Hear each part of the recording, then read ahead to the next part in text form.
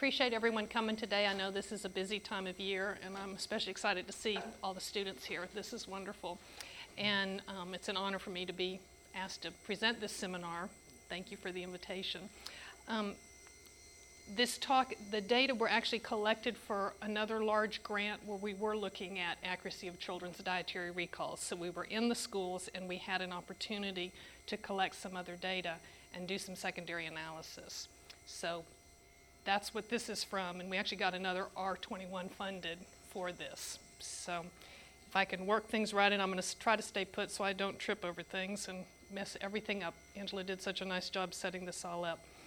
The ABCs of school meals, daily attendance, body mass index, and observed consumption. Now, it's well known that childhood obesity has increased dramatically the past several decades in the United States as well as around the world, and of course this is a concern because of the health reasons related to it. The School Breakfast Program and National School Lunch Program are two food assistance programs that are administered by the United States Department of Agriculture. Millions of children participate in these programs each school day. For example, during fiscal year 2008, an average of almost 11 million children participated in the school breakfast program each school day, and almost 31 million in the National School Lunch Program each school day. Now, there's growing concern about whether participation in these school meal programs contributes to childhood obesity. So the USDA in March of 2004 convened an expert panel to identify whether participation in the food assistance programs contributes to obesity. After reviewing the literature and the studies that have been done on the topic, the panel concluded that the sparse research that has been published provides no consistent evidence of association between participation in either school breakfast program or national school lunch program and overweight or obesity. But there have been several methodological limitations of the previous research. For example, information about participation in the school breakfast program and the National School Lunch Program has relied on parents' reports of the child's participation or the child's reports. For example, how many times in the past week did you participate? Or yes, no, does your child participate? And then information about children's intake at school meals has relied on parental reports of the child's intake, what they've eaten at school, or the child's reports. And of course, we know that there are issues relying on memory. It is not always accurate. So parents have difficulty accurately reporting their child's participation in school meals and their intake at school meals, and children have difficulty with that as well. And also, when we want to investigate a possible relationship between childhood obesity and participation in school meals, it may be important to consider the location of school breakfast, whether it's in the classroom or the cafeteria. Many school districts are offering breakfast in the classroom now in an effort to increase participation in school breakfast. So the objective of the analysis that I'm presenting today was to address three research questions using data that we collected during 3 consecutive school years for a dietary reporting validation study. The study was always conducted with 4th grade children, so essentially we had 3 cohorts of 4th grade children for 3 years. We had the 3 research questions. The first one, what is the relationship between children's BMI and their daily participation in school meals during their 4th grade school year? Does that differ for breakfast versus lunch, by sex, by breakfast location, and by school year? So the first research question deals with BMI and participation. The second research question, we looked at a subset of 4th grade children who had been observed eating school meals to determine the relationship between their BMI and their observed intake at the school meals. Does it differ for breakfast and lunch separately versus combined, by sex, by breakfast location, and by school year? And then the third research question, we essentially repeated the first research question. We included observed energy intake in the first research question. So we had participation and observed energy intake in children's BMI. So our methods, of course, we had written parental consent and child assent. The data were collected during 3 school years in 8 to 17 elementary schools. For those 3 school years, 6, and 7 of the schools had breakfast in the classroom. The other schools had breakfast in the cafeteria. This was how the schools had it set up. We did not change how they were already doing their school meals. And the district, these data were collected in the Richland 1 school district here in the Columbia area, and they had implemented offer versus serve in all of the schools. That means that children could refuse certain meal items at breakfast and at lunch. And we had an agreed participation rate of about 74%. So we had 1,780 children who agreed to participate in the study. This is across the 3 school years, 4th grade children. Any questions or comments so far? Am I talking too fast? Okay. Participation in school meals, we obtain the information from electronic administrative records provided by the school district. So these were available for the 180 days of the 4th grade school year. They were available for 1,571 of the 1,780 4th grade children in the study. Again, this is their daily participation in school breakfast and school lunch. For our analyses, we defined breakfast participation as the number of days on which the child participated in school breakfast during their 4th grade school year. Lunch participation, the number of days they participated in school lunch during 4th grade. For combined participation, the child had to participate in both breakfast and lunch on that day. For weight and height measurements, research staff followed a written protocol and standardized procedures. They measured children's weight and height in duplicate in the spring of their 4th grade school year. These weights and heights were always done in the morning after school breakfast, before lunch. We used digital scales and portable stadiometers. And each day we assessed intermeasure reliability on pairs of research staff on approximately a random 10% sample of the children each day. And our interclass correlation reliability was very good for both weight and height for each of the 3 school years. We used each child's BMI percentile. We determined it based on the BMI charts from the Centers for Disease Control, which are based on the child's age and sex. And then we assigned them to a BMI category as underweight, less than the 5th percentile, healthy weight between the 5th and the 85th percentile, overweight between the 85th and 95th, obese between the 95th and 99th, or severely obese greater than the 99th percentile. For observed intake at school meals, we had a subset of 465 children who were each observed eating school breakfast and school lunch on the same day for an individual child. We did have a small number of children who we actually had observed intake on more than one day, breakfast and lunch, on 2 days for 73 children, 3 days for 10 children, and 4 days for 1 child. But the majority of this subset we had for only 1 day, breakfast and lunch, observed intake. Researchers observed 1 to 3 children simultaneously during their regular meal periods. And then the children sat as they would according to their school's typical arrangement. Again, we did not change anything, how they were doing it, how they were eating in the school meals. The one exception there, we asked the children to wear name tags who were in the study. And they always wore name tags when observers were there, and that's how we knew who was in the study. That was the only thing that was done differently. We used paper forms to record the items and amounts eaten in servings of the standardized school meal portions, and we assessed inter-observer reliability each week and had acceptable results for IOR. We used qualitative labels to record the observed information and then converted that to numeric values. So if we observed that a little bit was eaten, it was assigned a 1/4 of the serving. Most of the serving was eaten, assigned 3/4 of a serving, and then we multiplied those quantified servings by the per serving energy values of the standardized school meal portions. We obtained the energy values primarily from the nutrition data system for research.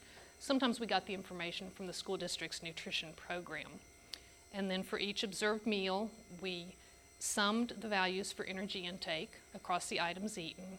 And if a child had multiple days of observation, then we averaged it for that child for their average observed energy intake for breakfast, and then for lunch. So for research question 1, our sample was all 1,571 children. We conducted analysis of covariance with BMI as the dependent variable, and our independent variables were breakfast participation, lunch participation, combined participation, and then sex, breakfast location, and school year. For research question 2, we had the subset of 465 children who were observed eating school meals. We did analysis of covariance with BMI as a dependent variable.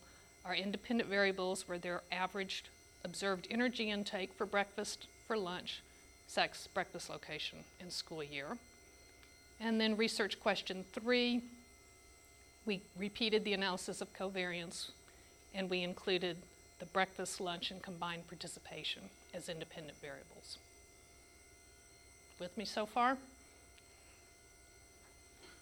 For all 3 research questions, we used BMI instead of BMI percentile because of distributional problems. However, all the children were in the 4th grade, so they were all a similar age, and each model included sex. For each of the 3 research questions, we repeated the analyses for BMI category using logistic regression models. Instead of using the 5 BMI categories, we used 4, and that was because we only had 20 children who were in the lowest BMI category, the underweight, so we included that with the healthy weight.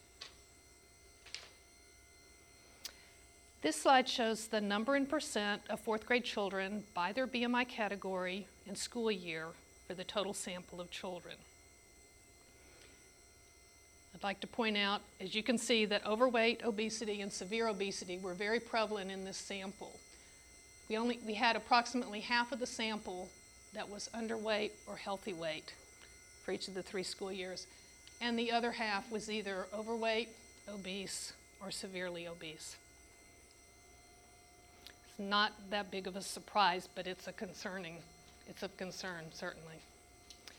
This is the same table, but for the subset of 465 children who had been observed eating the school meals. And note that the percentages for the subset on this slide are very similar to what we had on the previous slide. Again, approximately half of the sample was underweight or healthy weight, and the other half was either overweight, obese, or severely obese.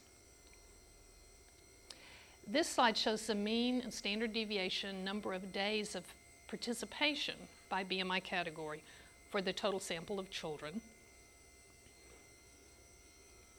And if you'll notice that breakfast participation was less than lunch participation for each of the categories.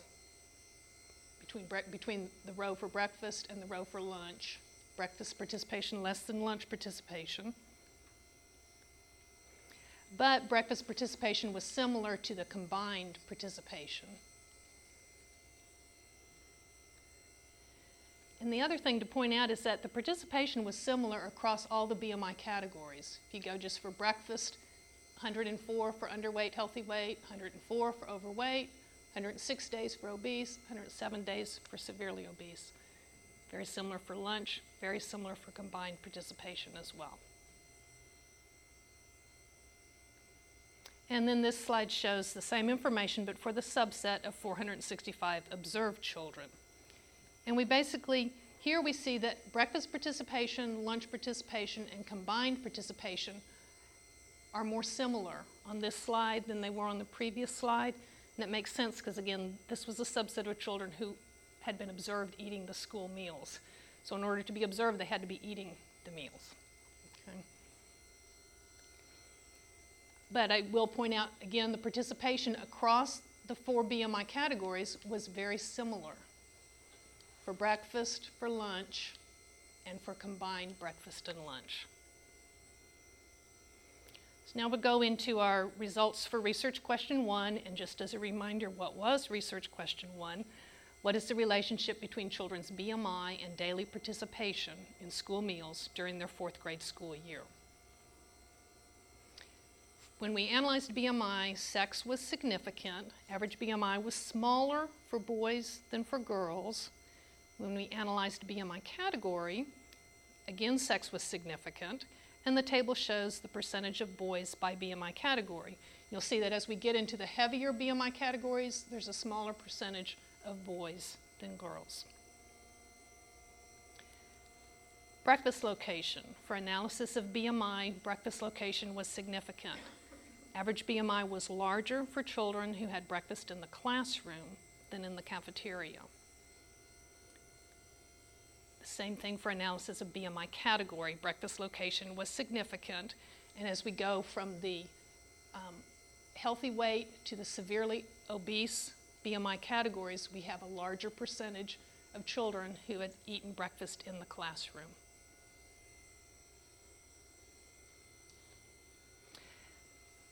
Breakfast participation, lunch participation, and combined participation were not significant in the analysis of BMI or BMI category. That was not surprising based on the tables that I showed you earlier. A school year also was not significant in analysis for BMI or BMI category for research question 1. Okay, moving on to research question 2, which was for the subset of 465 children who had been observed eating school meals during their 4th grade school year. What's the relationship between their BMI and their observed energy intake at the school meals? When we analyzed BMI, average observed energy intake for breakfast was not significant. The p-value just missed it. When we analyzed for BMI category, average observed energy intake for breakfast was significant. And in the table, we show the calories, average observed energy intake for breakfast by BMI category. And you see that as we go from the healthy weight BMI category, 248 calories on average observed eaten at breakfast, to the severely obese category, 281 calories. So more calories were eaten as we moved to the heavier BMI categories. When we look at average observed energy intake for lunch for analysis of BMI, it was significant and was also significant for BMI category. And here basically we're seeing the same thing at lunch that we saw at breakfast. As we go to the heavier BMI categories, more calories were observed eaten. 470 for healthy weight, 588 calories on average observed energy intake at lunch for the severely obese. For research question 2, when we analyzed BMI, breakfast location was significant. Average BMI was larger for children with breakfast in the classroom than in the cafeteria. However, when we analyzed BMI category, it just missed being significant. Breakfast location, the p-value is 0.056. Sex and school year were not significant for analysis of BMI or BMI category for research question 2. And then moving on to research question 3, which is when we had the subset of 4th grade children observed eating school meals. What is the effect on research question 1 when we included observed energy intake in the analyses? And then research question 1 was the relationship between daily participation in school meals and BMI. We're including observed energy intake in the model. For analysis of BMI, average observed energy intake for breakfast was significant. And same thing for BMI category. Average observed energy intake for breakfast was significant. These are the same values for kilocalories that we had in the earlier table. That's because it's the same subset, 465 children who had been observed eating the school meals. And then for lunch, analysis of BMI, average observed energy intake for lunch was significant. And the same thing for BMI category, it was significant. And these kilocalories look familiar as well. Again, it's the same sample of 465 children here. For analysis of BMI, breakfast location was significant. Average BMI was larger for children with breakfast in the classroom than in the cafeteria. For analysis of BMI category, the same thing. It was significant. A larger percent we have, as we go from healthy weight children, 54% had breakfast in the classroom. We moved to overweight in the obese categories, 63% had breakfast in the classroom. The severely obese, 74% had breakfast in the classroom. All the others had breakfast in the cafeteria. For research question 3, for analysis of BMI and BMI category, Breakfast participation, lunch participation, and combined participation were not significant. Sex was not significant, and school year was not significant. So our results showed that daily participation in school breakfast, school lunch, and both school meals combined was not significantly associated with BMI or with BMI category. These results agree with those of the expert panel convened by USDA in 2004. However, the results concerning participation in school breakfast in children's BMI differ with results from the third School Nutrition Dietary Assessment Study, which found a negative relationship between children's BMI and their participation in school breakfast. However, for that study, children reported their usual weekly participation in school breakfast. And for the current analysis, we had daily participation in school breakfast from the electronic administrative records from the school district. For all three research questions for both BMI and BMI category, breakfast location was significant, with one exception for BMI category for research question 2. Now, it's possible that breakfast location affects BMI and BMI category through partial mediation of observed energy intake and some other mechanisms not captured by our models. So we did a post-hoc 2-sample t-test on observed energy intake for breakfast by breakfast location, and we found that more energy was observed eaten for breakfast in the classroom, 276 calories on average, than for breakfast in the cafeteria, 250 calories. When we ran a post-hoc 2-sample t-test on observed energy intake at lunch by breakfast location, there was no significant difference. They were eating similar amounts at lunch, regardless of where they had eaten breakfast, cafeteria or classroom.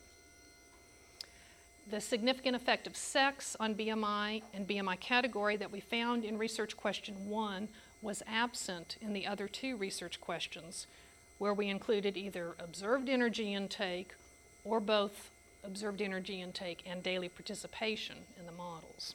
Now, it's possible that sex affects BMI and BMI category through partial mediation of observed energy intake for both school breakfast and school lunch, as well as some other mechanisms not captured by our models. We did a post-hoc 2-sample t-test on observed energy intake for breakfast by sex. We found that boys ate more than girls. Not that much of a surprise. At breakfast, we found the same thing at lunch. Boys, on average, ate more kilocalories than girls. But keep in mind, I said it's not that much of a surprise that we found boys eating more kilocalories than girls, but remember, this is basically a captive audience. They're in a cafeteria. This is the food that's provided. We are observing them eating the school meals, what has been provided. Although it was offer versus serve, so they could refuse certain items or pick some different items. Observed energy intake at breakfast and at lunch were positively associated with BMI and BMI category for research question 2 and 3, with one exception, BMI for observed energy intake at breakfast for research question 2. Now, there are limitations to our analyses, the main one being our primary dietary reporting validation study was not designed to answer these 3 research questions. We did not have any measures of physical activity, I'm sorry guys, or of observed 24-hour intake. We only had it for school breakfast and school lunch. We weighed and measured children only at one time point per child. We did not have beginning of the school year and ending of the school year. We had in the spring. Our sample only included 4th grade children from one school district, and they were primarily African American. And remember that our estimates that we used the standardized school meal portions to estimate the caloric content of those servings and then the amounts observed eaten. However, we used the same process for each child, for each observed school meal, irrespective of the child's BMI or BMI category. But strengths of our analyses, participation in school meals was determined using electronic administrative records provided by the school district and for daily participation. And this was instead of using summary measures that either parents or children had provided of school meal participation. And another strength, we had direct observation of energy intake at school meals instead of relying on parents to report what the child has eaten at school, which is challenging because parents are not with the child at school. And we did not have to rely on the children reporting what they had eaten. And we had rigorous quality control measures for the school meal observations through the inter-observer reliability and for the weight and height measurements with the inter-measure reliability. So in conclusion, these secondary analyses were a cost-efficient step to add new knowledge to inform the design of future controlled trials or cohort studies aimed at understanding pathways to obesity among children who participate in school meals. Longitudinal studies with weight and height measurements at the beginning and the end of the school year during each grade in elementary school, as well as children's daily participation during each grade in elementary school, could help resolve some of these concerns about a possible relationship between participation in school meals and childhood obesity. And if the budget allows, it would be wonderful to include some school meal observations during each of those grades in elementary school and other desirable data such as physical activity. Yes, right? And I'd like to acknowledge this research was supported by an R01 and an R21 funded by National Heart, Lung, and Blood Institute. And co-authors who I am very grateful to, James Harden, Caroline Gwynn is with us today, and Alyssa McElprang, and then Julie Royer and Christina Devlin. And I'd also like to thank the elementary schools and the Student Nutrition Service of Richland 1 School District. And we appreciate the contribution to this work of Amy Joy, who was project director for the R01 until she suffered a severe brain injury due to medical tragedy.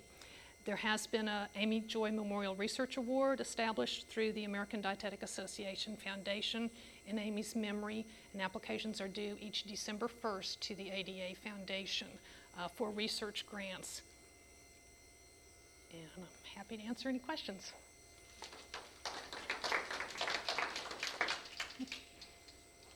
Yes? I have a question about whether children's refusal to, or children's, I guess, rejection of certain items offered and how that affects children's energy intake and so forth. So certain maybe like overweight kids may accept everything that's offered, and maybe healthy kids, maybe voice what they want, what they don't want, as a picky eater, or there's some other individual aspects, I understand that. But in terms of examining whether differences in number of children who accepted number of items and rejected, can you tell us about whether how you could have, addressed with those things? That's an excellent question, and that is something that we do want to look at because we are trying to figure out why, what was the difference here? Why were the kids in the severely obese category eating, about 40 calories more at breakfast, and at lunch about 100 calories more? And so one of the things we can look at is, okay, did they select more items to start with, or were they eating more of their standardized portions? Were the underweight or healthy weight children eating maybe half of each of their items, and the severely obese eating the full serving, or maybe the severely obese were getting an extra serving, a trade from somebody else? So that is something that we want to look at to try to figure it out. It could also be the specific items that they were selecting.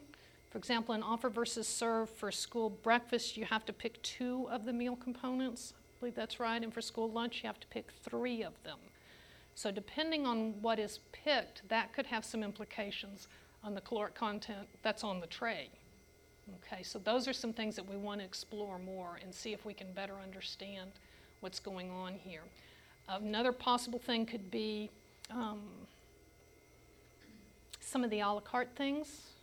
Maybe they were buying ice cream in addition, or maybe flavored milks. Maybe, white milk versus chocolate milk that would have more calories in it. But you've raised a very good point. And that is something that we want to look at and try to figure that out. I think there's another point which I was concerned about, at least when I was working with children, was that at the same applies where, we tend to eat whatever we're given.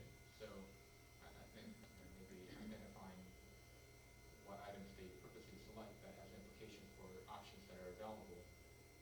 So the food service can modify certain items that are available to them. So even if they choose door one, they have vegetable. Door two, vegetable. And door three, it's vegetable. Right. I mean, Right. that's in one of the ways. But Yeah.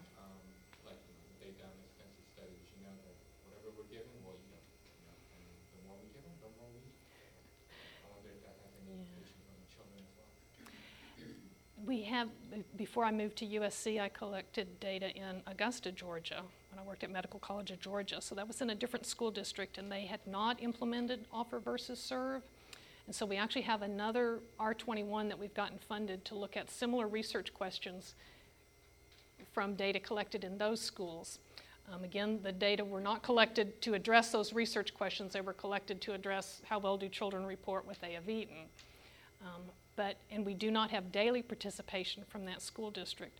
But the difference is that school district had not implemented offer versus serve, so every child, they did get to pick between an entree choice each day, but otherwise everything was put on their tray, and they got to pick the flavor of their milk.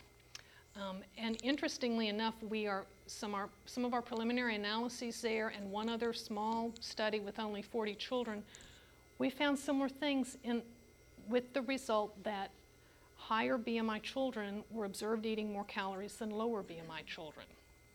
So, and we want to look at that as well and see if we can explain, was it trades? Were they eating more of their portions? Because there they had more similar items, on their tray, although they could have picked a different flavor of milk and they could have picked a different entree, like that. Yes? Can you remind me, how many schools were involved in this? We had 17 schools in the first school year, 17 in the second, and 8 in the third school year. So, what are your thoughts about why there was increased energy intake in the classroom setting as opposed to the cafeteria setting? Good question. And that's something we want to look at more closely too. What we are thinking it might be, one thing we have found is some of the items, right, Alyssa, that were served breakfast in the classroom were higher in caloric content. Sausage biscuits. Yeah. In the cafeteria, they had a choice at breakfast between cold cereal or a hot option. And in the for ease of transportation, they only had an option of a juice, or there's a couple milks, but they're only allowed to take one beverage. Versus the cafeteria, they could take a milk and a juice. And then in the classroom, sausage biscuits or chicken biscuits are very easy to transport. They're in little containers, so rarely ever did they actually have cold cereal as an option in the classroom. So they didn't really have an option, and it tended to be, the kids would comment about sausage biscuit again because they got it all the time. There wasn't as much variation, and it was often that higher caloric food items. So the specific items, we're also thinking that there was more cajoling to eat in the classroom because the teacher, had her class and she was like, Ed, are you going to drink your juice? Ed, you still have juice there. Ed, are you going to drink your juice? Whereas in the cafeteria, it's hundreds of children and there's not near as much individual attention of, hey, you still got food left. Are you going to eat it? Are you going to eat it? And we're also wondering if maybe in the classroom, if there were multiple servings eaten, that some children, they sent, if there were 25 children in the class, they would send 25 sausage biscuits, but not every child wanted to eat. So I could have essentially eaten 3 sausage biscuits if I wanted to. So the reason I asked about schools is, did you include schools in the analysis? This is a multi-level situation where you have schools and then children. We had breakfast location in the analysis, and so that was essentially a marker for school. We could include school in there, but we had school year in there, and we had breakfast location. So when we put school in, it was crossed with the breakfast location. So what other things were different about schools that offer breakfast in the classroom? In what way? Do you mean numbers of children or what? Was there greater participation in the programs? Is there a higher level of poverty? Are they located in a different part of the city? It was up to each principal if they wanted to have breakfast in the classroom. And all of the schools in Richland 1 have to have school breakfast. That is mandated. Participation generally was higher when they had breakfast in the classroom. I'm not sure if I'm answering your question. I think the place Ed's going, and I was wondering as well, is just, as you stated so nicely, breakfast in the classroom is a marker for the school itself and not necessarily, you've done some analyses that suggest there's something about breakfast that might be helping us understand obesity, but there might be something about the communities or something about the school population itself that would also explain that difference. Yeah. I was thinking about this in the context, just to add to that, in the context of what other work has been done related to this. Wendy Wolf did a study, I think probably the first study in the United States looking at obesity in children in schools in New York State, where she showed that participation in breakfast and participation in lunch was associated with BMI in two different directions. Anyway, the point was that those variables, even though they were measured at the individual level, were really markers for schools. So even though it wasn't about location, schools differed so much in whether they participated or not, that it was a marker for the school, and so it affects how you think about it. So from an analytic point of view, I guess I'm thinking ahead relative to publishing, it's a two-level situation. You've got to model schools and show that the location variable explains a lot of the school-to-school variability. I think that's necessary to help readers understand that that really is a school-level variable. The other thing I was going to throw in, just as an aside, is that all the analyses I've ever done, even within a grade, age is going to be an important determinant of BMI, and so controlling for that seems important, unless you find it's not, but I would be surprised. Putting their actual grade and actual age in there. If we had been able to do BMI percentile, that of course would have accounted for their actual age with it. We did have BMI percentile in the BMI category. Well, the way people would usually do it is express BMI as a z-score, which is age and sex adjusted, and then those z-scores automatically take care of the age. I think when James tried to do z-scores for it, it did not solve the distributional problem with BMI percentile, which is why we ended up going with BMI. What was the distributional problem? I was curious about that. I've never had I've never seen a paper that sort of got to the point of saying we could not use this variable because it's very common, and sort of had to revert to another one. The distribution was very stacked to the far right side, the heavier children. We had a lot Right. stacked up But there. why did that, could you not go to some non-parametric or, some Oh, other indeed. statistical method? Did it sort of violate some assumptions of your models that you just said those models? That can't was, be yeah, run? that was what James was doing, and when he tried the different types of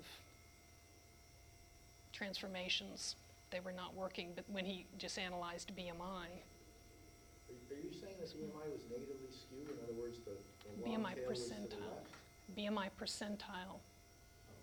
BMI percentile was skewed, so we ended up using BMI in our analyses and BMI category, which used Yeah, BMI percentile. Nobody working with anthropometry data would use BMI percentile in analysis like this and expect it to have a distribution. They would do it as z-scores, and then we would expect there'd be a long tail to the right. It'd be positively skew, and then sometimes you have to take a log transformation, but there's no, I agree with Angela, there's no reason why you can't use BMI continuously or express it in z-scores so that you can interpret it that way.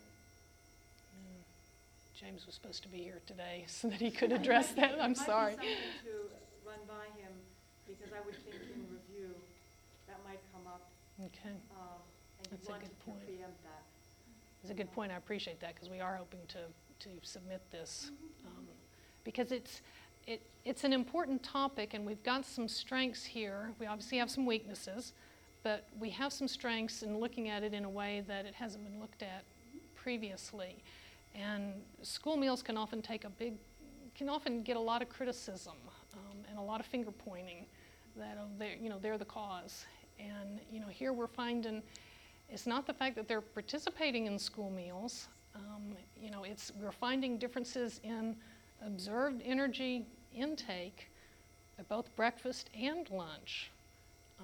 And breakfast location, there was something with breakfast location, but we're finding more intake at lunch as well, by BMI and BMI category. A couple more questions. So, I think you've said this already. So basically, the location in classroom versus cafeteria was not available in all schools. There were schools that only did breakfast in the cafeteria. Is that right? Right, the school had either breakfast in the classroom or in the cafeteria. There are no That was the schools school who did decision. both. No schools did both. Okay, got It was either classroom or cafeteria. Okay, Um, got it.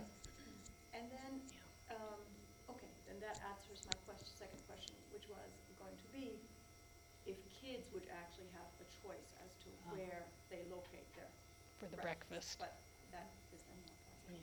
Yeah, But I think what is really nice about your study is that it's probably one of the fewer ones that shows that children who had a higher BMI were eating more. Right. Because It's hard to show. it's very hard to show, Right. especially in adults, but in kids, Right. and yours is now observed, which is a difference. Right, but the reason I brought up about the multi-level aspect of it, in the work that we did in New York, and this is also in some work we've done at UCLSK, also, that there's substantial variability from school to school in Yeah. BMI. So location, the community, whatever it is that school represents matters.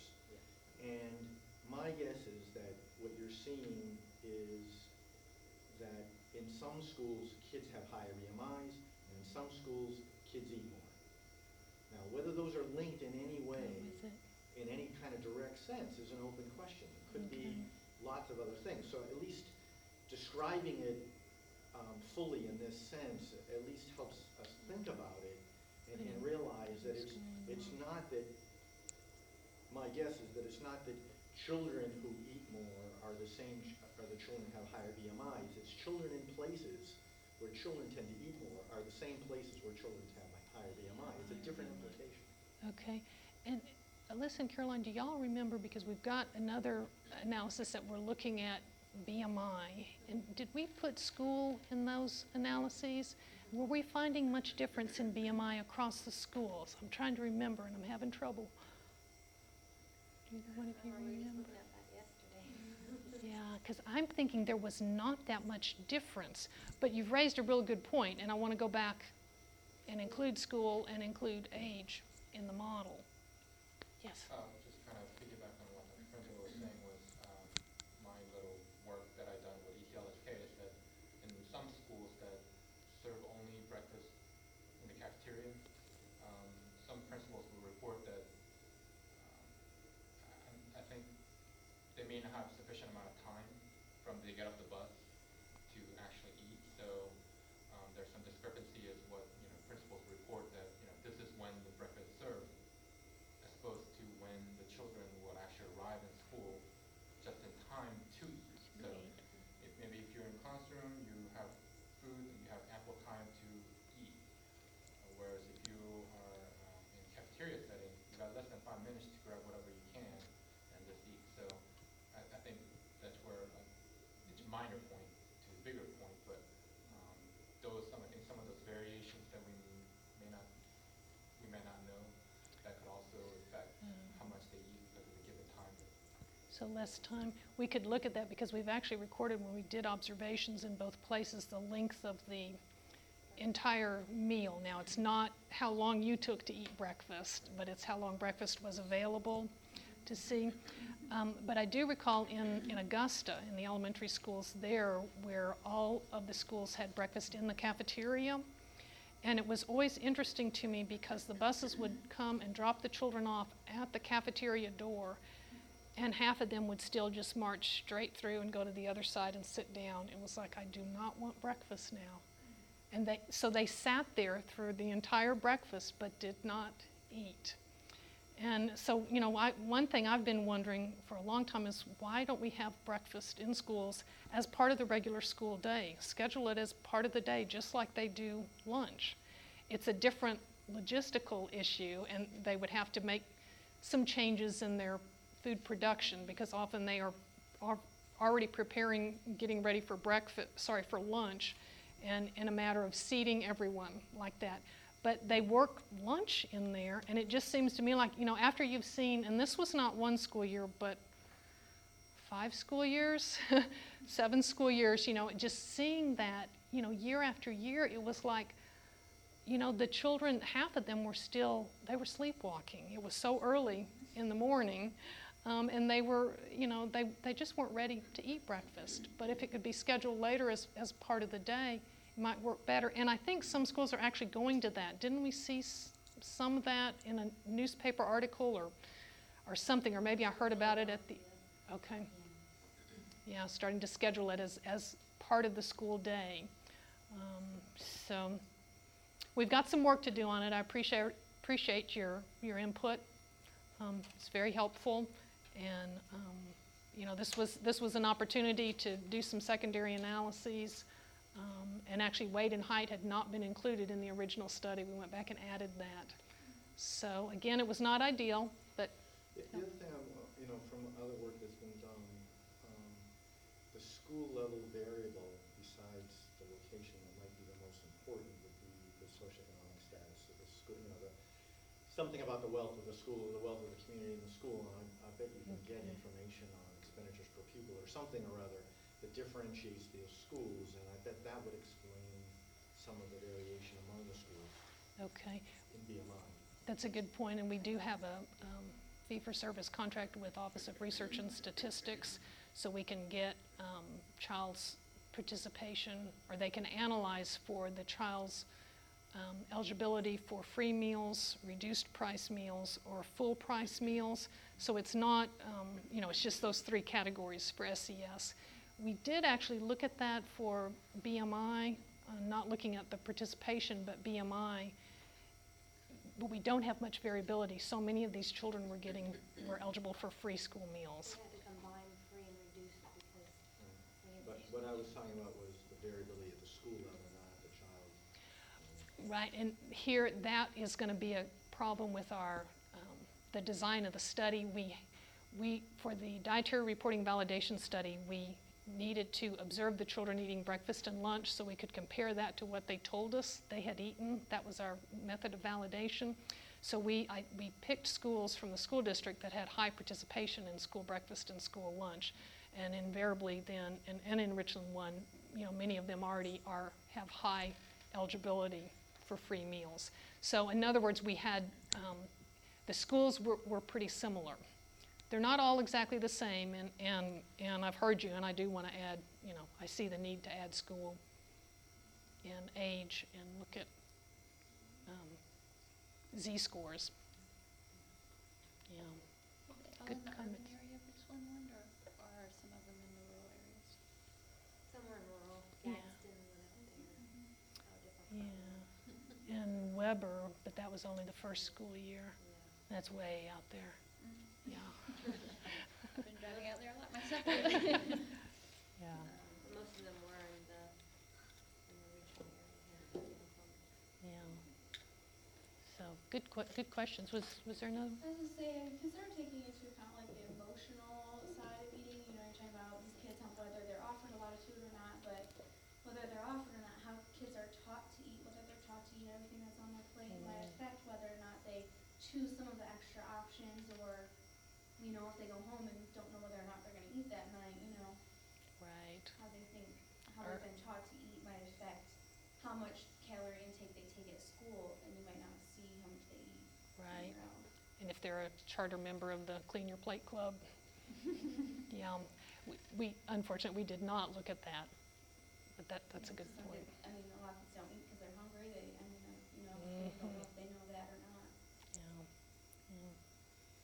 I was just gonna say, with your being able to observe them, it'd be interesting to see the social influence of how much they eat, because there's a lot of research that says if you basically hang out with people that eat a lot, you eat a lot. So it'd be interesting to see what the kids Ah. do. That would be interesting. I'm not sure that we could get at that, because we were observing anywhere from 1 to 3 children at a meal, and sometimes they were seated right next to each other, but at other times they were not. They were all typically at the same table or in the same classroom, for breakfast in the classroom. But that's an interesting point. Okay. Thank you. Appreciate it.